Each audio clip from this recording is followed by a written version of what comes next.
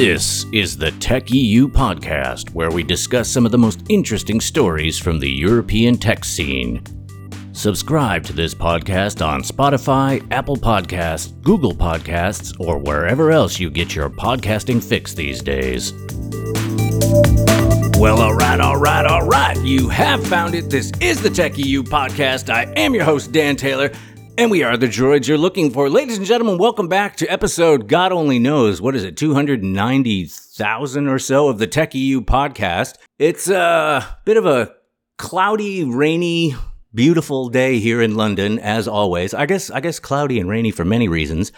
But today, I want to talk about a product, a service that I, myself, have actually never used. And this is a company that was founded in 2018, was beta tested over the course of 2019, and formally emerged from stealth in September of 2020. UK headquartered Zilch might have been a bit late to the buy now, pay later game, but rather than being just another player in the market that typically partners with retailers, Zilch flipped the model on its head and instead partnered with consumers, offering both a buy now, pay later option and a pay now option, two options, that gives customers 2% back in Zilch rewards that can be used towards future purchases. Having partnered with MasterCard, this direct-to-consumer approach has allowed the company to scale at blazingly fast speed, outpacing, this little company called Klarna, something like that. They're in Switzerland. I think they're based in Switzerland. That's right. Yeah. For example, and when they closed their Series C round at 110 million in November of 2021, Zilch went on record as Europe's fastest ever tech company to reach double unicorn status at a $2 billion valuation. Zilch is backed by Goldman Sachs Asset Management, Gauss Ventures, DMG Ventures, Ventura Capital, M&F Fund, Money Supermarket Group, and Seek Ventures founder Simon Nixon. Ladies and gentlemen, today I'm joined by Zilch's CEO and co-founder Philip Bellamont. Dan, really good to see you. Thanks for having me on. Well, thank you for joining me. How did I do with the intro? Are we done? I covered it all, right? It was bang on. Really good, I have to say. The Series C that you mentioned, that we raised in November, we extended recently this year. And so it brings it to 160 million, which is just worth noting, I think, particularly given everything going on in the world and valuations and where things are at during 2022 compared to 2021. Right. Well, let's walk me back in time a little bit here. Philip, in 2007, you came out of university and you walked right into a financial crisis, which arguably gave birth to the fintech industry as we know it today. But I'm guessing that most people don't know you might possibly be the most successful failed mobile games developer ever. Can you talk us through how the founding of P-Bell led to Zilch? Yeah, I love the way you put that. But it's actually, that's very true. So when I was at University of Johannesburg in South Africa, and I was doing biometrics and artificial intelligence with mobile development. That was what I was studying, and during the course, basically, we had the opportunity to build a project. You have to do your final thesis, which is a project with a team, and we were looking at doing something in the gaming space, but we realized that actually the university ended up owning the IP. So what we decided to do is pivot away from that and do a biometric security system, which went on to actually win the prize. It was fantastic. And at the end, you get to commercialize this opportunity, and you actually split the ownership with the university. And so, biometrics wasn't really actually what I was very passionate about. So we decided not to go and commercialize that and to rather go and start a mobile gaming company, which was always the aspiration.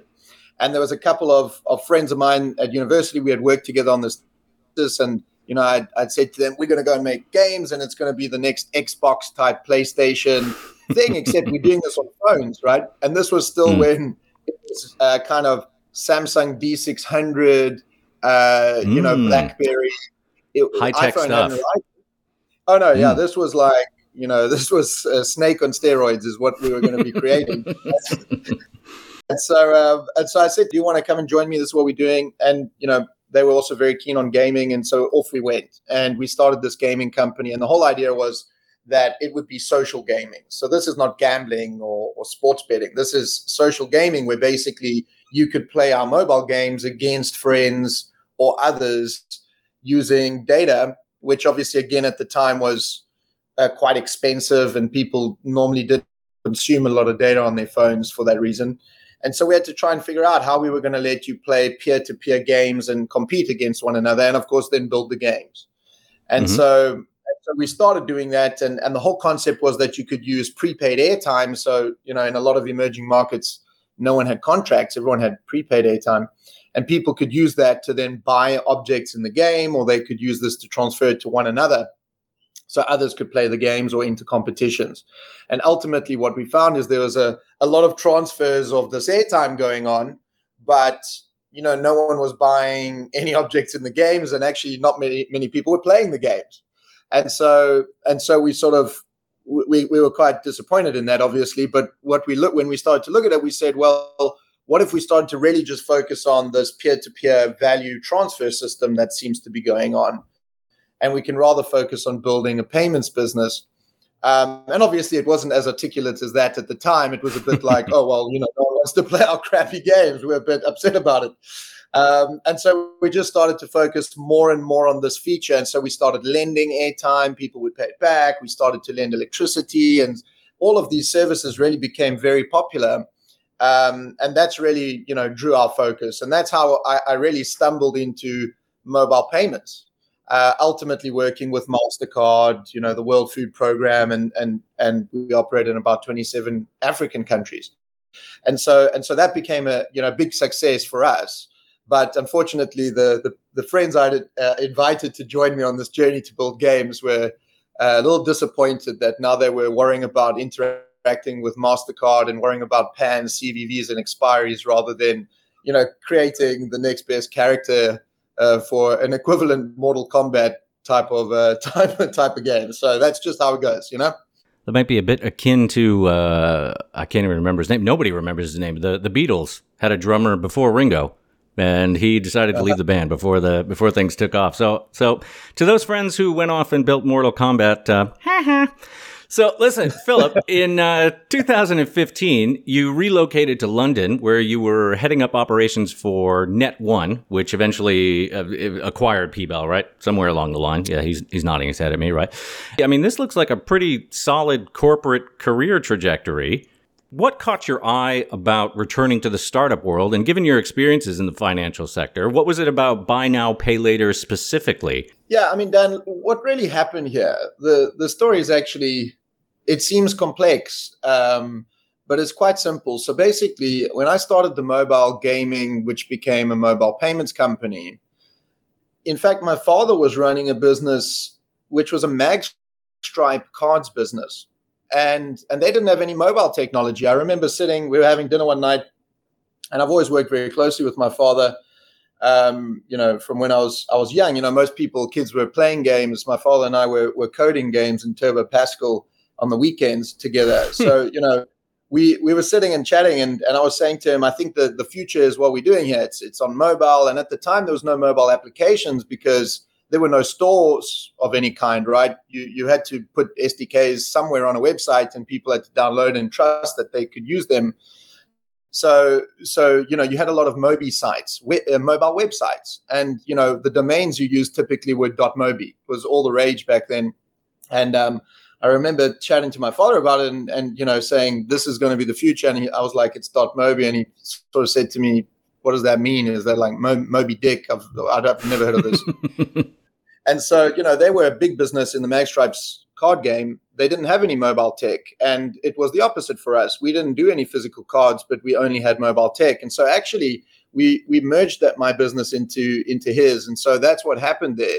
We actually, we did a reverse into that.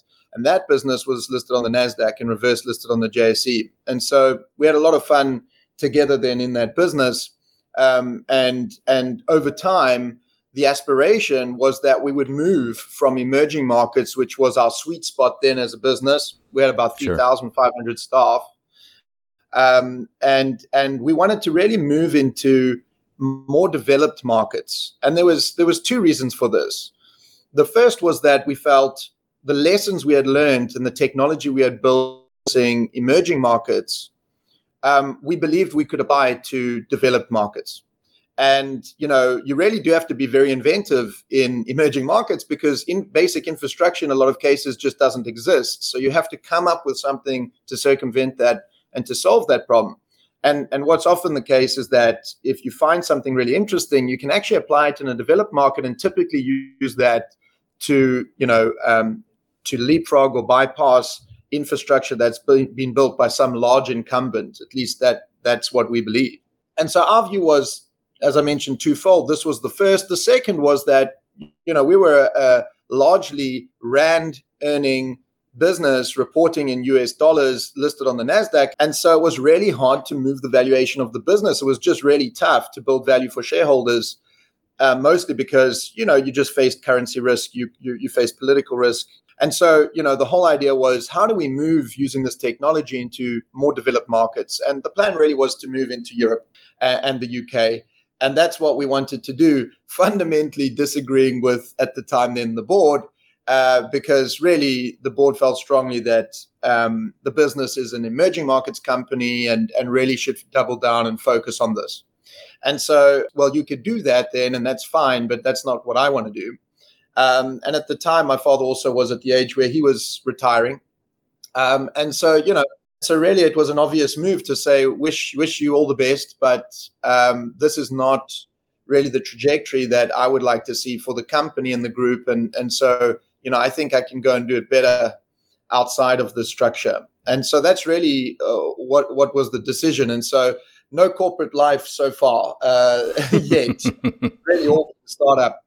And so that's what happened. And so basically moved over to the UK and was surprised to see that some of the challenges we face in emerging markets is much the same actually here and the US. And that is that, really a big bulk of people still suffer from a lack of access to what you would imagine should be accessible to everyone, like, for instance, very cheap or free credit. And right. And that's not true, in fact. And so that's really where the genesis was and what sparked the idea to say, look at what's happening with credit here in the UK and obviously the US. And, can we do something about that similarly to what we did in 20 other African countries? How can we go and fundamentally disrupt this model and allow consumers to be included, ultimately financially included in what we do in the product that we roll out? And that was where we began with the thinking of Zilch. And so ultimately where the name comes from is we took a look at the credit market.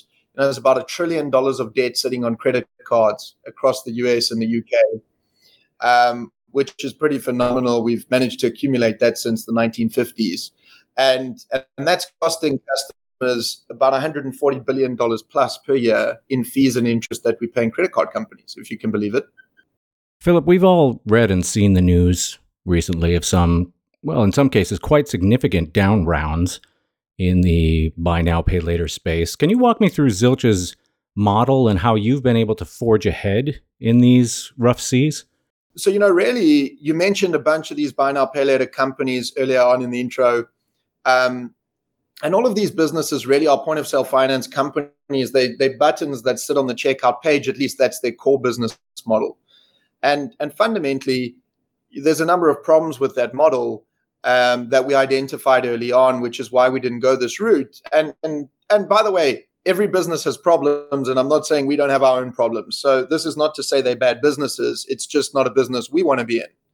And the problem that we find with these models is that you've basically got an oversupply of these providers. There's just a lot of them now, and they all undercut each other to win the deals with the big merchants. And that's what's going on. And so where, for instance, they may have been able to charge 5% per sale a few years back, today, they're lucky if they're charging 1.8 to 2.5%. So revenues come down.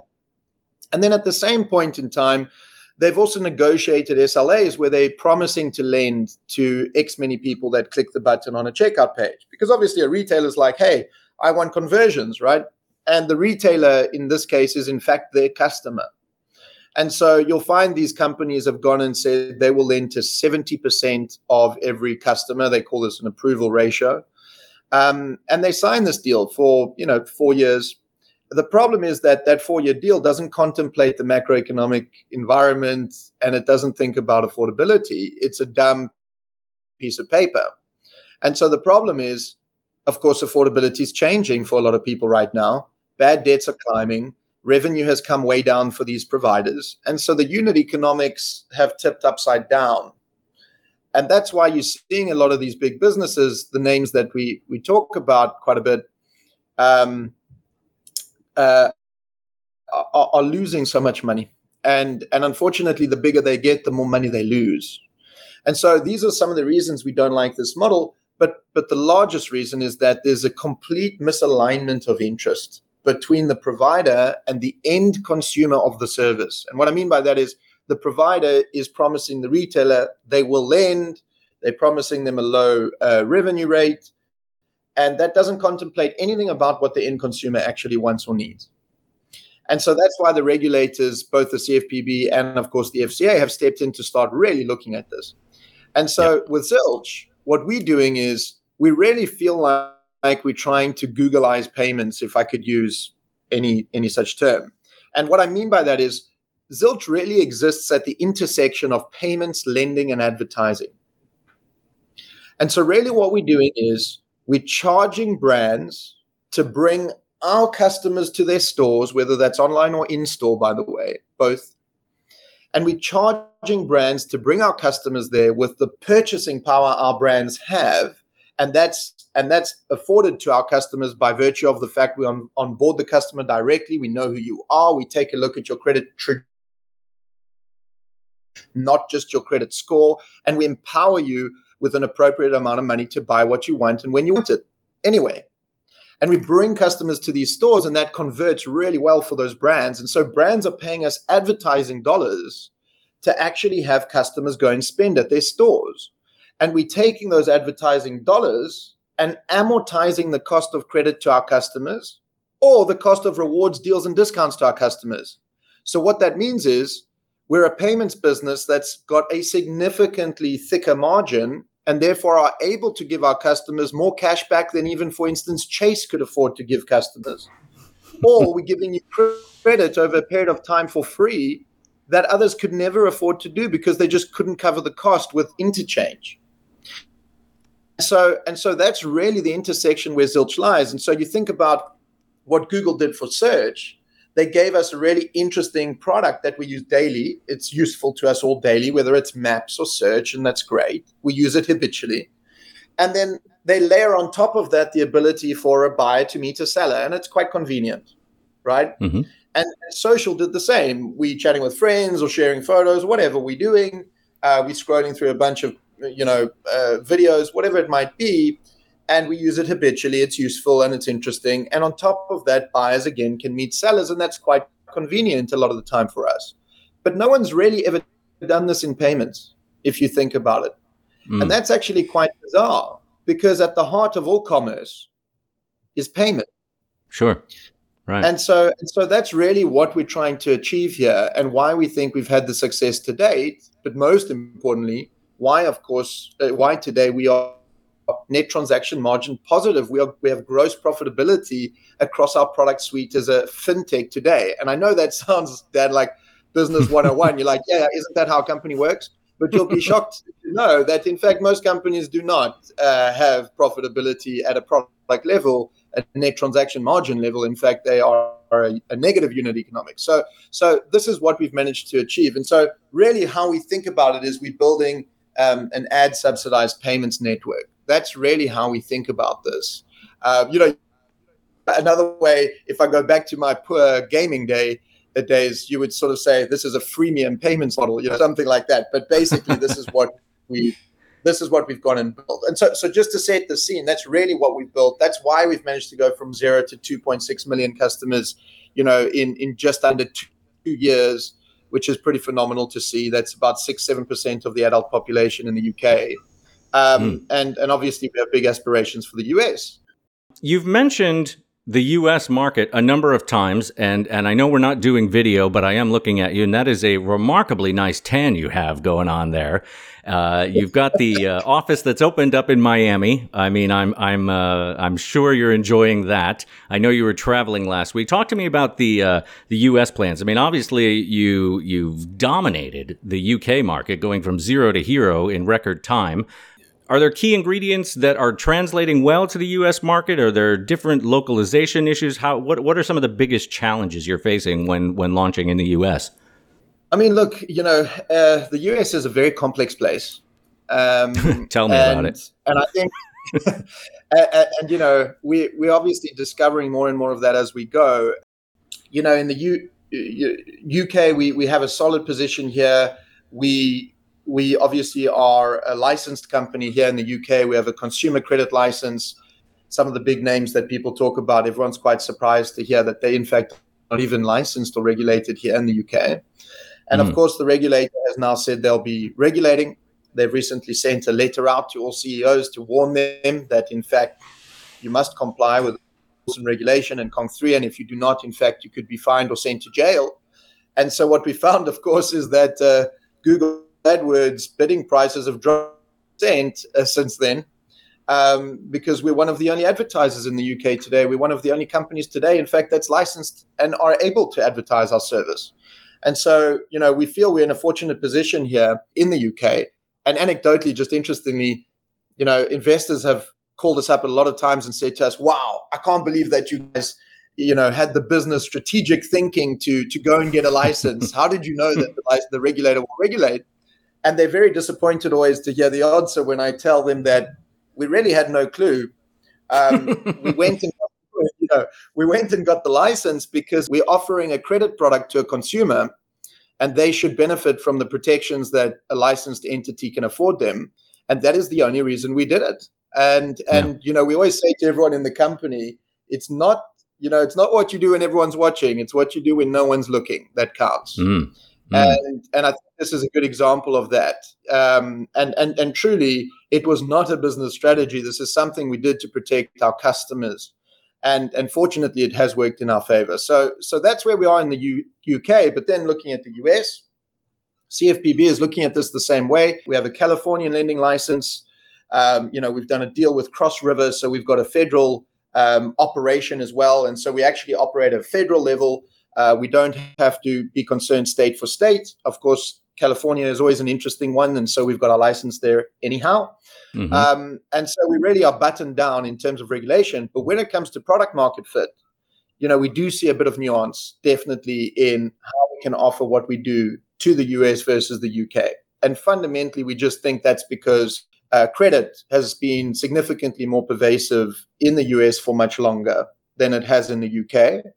And so what you find is that there is a broader range of affordability that has been issued credit products in the US than, for instance, would have been issued in the UK. Someone who's currently excluded from a formal credit product in the UK, may actually be slightly higher on the affordability scale than, for instance, people who are completely excluded from credit in the US today. Right. And so what that means is you really have to be quite nuanced and careful about how you go about rolling a product out and avoiding the adverse selection problem that is inherent in credit products. And so that's really how we think about the entry to the US. We've been there now for about 4 months, 155,000 odd customers. And this is all part of our live beta testing, very similar to the beta you mentioned earlier for the UK.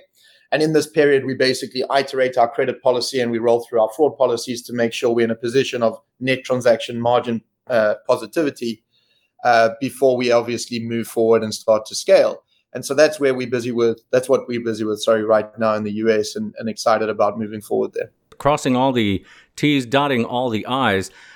One burning question, though, I have to ask, Philip, and I'm sure I'm not alone. The vast majority of European companies that kick off operations in the U.S., Delaware is a popular one.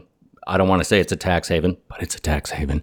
Miami is quickly becoming the crypto capital of the U.S. Why Miami? Is crypto a play on Zilch's roadmap? Well, I have to say, maybe let's talk about Miami first before we talk about crypto. Give me the answer, Philip. I mean, look, the reality is we were having a look at the US and saying, where is it that we set up shop? Knowing very well that our HQ is in London, definitely want to look at East Coast. So, in our previous business, as I mentioned before, we did have offices in San Francisco, and we did find the time zone difficult to manage. And so we said, look, let's set up East Coast. We want to make sure we're close enough that it takes us 6.5 hours to get there. It's very close by. Time zone works decently, etc. But at the same time, we wanted to speak to a few people and just see, frankly, who would accommodate us and welcome us with open arms. Florida is a great place to be from a tax point of view. There's no doubt, so that's for sure. But the mayor of Miami really welcomed us, jumped on a Zoom call with his team, explained to us why he thinks it could be a good idea for us to set up there, what we might benefit from if we do so. And obviously we felt that there's a lot of momentum moving into Miami, and a lot of our advisors or people around the board, in fact, some of our board members who typically have been diehard New Yorkers, we're all packing up and moving to Miami. So we sort of looked at it and just said, we really like the momentum. We like the feel. It's the same energy of Zilch. The energy we have in the office is electric. People always come in and we sort of say to them, it's, they go, oh, we love it. What's going on over here? And it's a bit like confidence. You can't touch it, but when someone has it. And we felt Miami had that same sort of feel, and that just suited us really nicely. The other thing we love is the cultural diversity of Miami. I think it's really important for us. We've made sure of this, and that's why we set up in London in the first place. We're really building a aspirational product. This is not a, elite for the top 2% type offering. We're building, really the Amex for the mass market. That's what we believe we are offering people here. And that's the arbitrage we see. How can we give rewards, deals, discounts, and credit at a price point that's typically reserved for the elite few to everybody? And so we want to bake that into the product and our thinking and our team and how we go about things. And we think Miami does a really good job of that as well. So that was the fundamental reason for setting up. Of course, it certainly helped that of the 3 or 4 candidates we interviewed over many months, the CEO that we chose to help us drive and run the US business had just himself moved from the West Coast to Miami as well. And so, we thought this would be a great place for us to set up shop. He's there in the office every day, driving the team. It's everything that you would want to see from effectively a startup within a scale-up. Mm-hmm. So that's really why we set up shop in Miami, and we were very pleased to have done so. We've seen some phenomenal talent. And by the way, I will say the talent pool is growing tremendously. Actually, quarter on quarter, you can see a huge difference. Probably even 6-9 months ago, developers, for instance, in Miami were hard to come by. That's changed already. So there's a lot changing there right now, which we're excited about. So I hope that answers the question. But let's move to one of our favorite topics, crypto. Right? Crypto.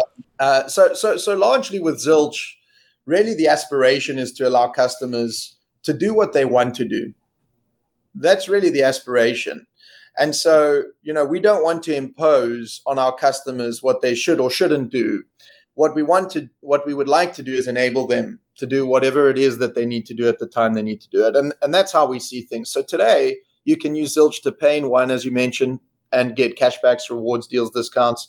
Or you can pay over time. In this case, it's 4 installments for free. And that's a great start. But of course, we've got lots more coming, right? Paying 6, paying 3 months, and a bunch of other timelines. And today you can use fiat currency to pay for this, or you can use your Zilch rewards to pay for this. But there's no reason that you couldn't use other store values. And, that could be crypto. That could be, fractional ownership of other assets, as an example. We just really don't see why we would restrict a customer. So as long as we can integrate to a platform and in real time, basically debit and credit appropriately that platform to fund a transaction through Zilch, then we feel we should offer that to our customers, and they could certainly link and do that. And so we're working on that right now. We think that there's a lot of value to customers being able to do so. Plus, of course, we are looking at how else people can leverage crypto, whether that's staking for yield, etc. But again, markets move, things change. And of course, there's a lot of other places these days to find yield, perhaps with less volatility. So we're always thinking about it. Ultimately, we want to give customers the option.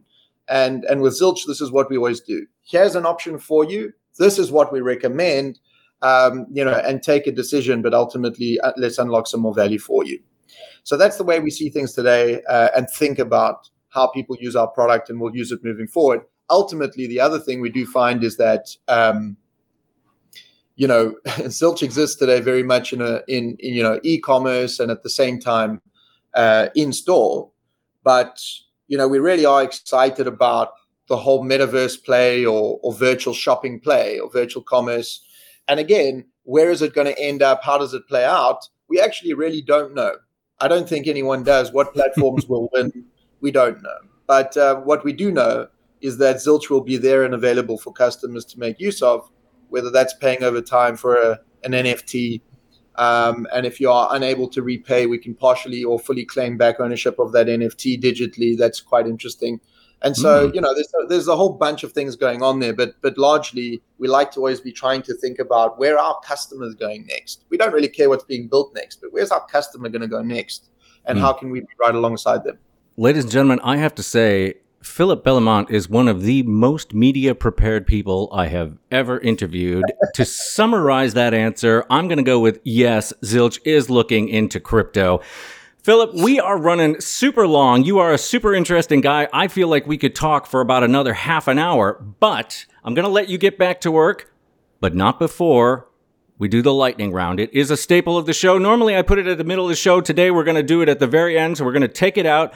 Philip, the lightning round is a series of questions. I'm just going to ask you. We're going to get to know you, Philip, as a person and not you, Philip, as a business. Philip Bellemont, CEO and co-founder of Zilch. Are you ready? I hope so. I hope so, too. All right, here we go. First question on the TechEU lightning round. Window or aisle? Window. What is the best sandwich? Cheese, ham, and tomato. What is the one thing you own that you should really throw out? A drone. What is the scariest animal? A mosquito. Star Wars or Harry Potter? Neither. And the last question on the lightning round with Philip Bellemont, Baburti, yes or no? Absolutely. Philip, fill us in real quick. What is Baburti for those that don't know? It's more of a traditional dish, and I suggest people go and check it out. Really interesting. Try and make it at home. I love it. I have made it once for a friend. It has basically heart attack written all over it, but boy, is it delicious. Is it delicious? Yes. Ladies and gentlemen, that is it. We are out of time. I'm going to let Philip get back to work. My name is Dan Taylor. Yours is not. This has been the TechEU podcast with CEO and co-founder of Zilch, Philip Bellemont. I am out of here. And that's it for today's show. Thanks for listening. If you liked our show, follow us today wherever you listen to podcasts. And if that place has a possibility to rate and review the show, please do that as well. Your questions, suggestions, and opinions are very welcome. Please send them to podcast@tech.eu, and they will most certainly be ignored.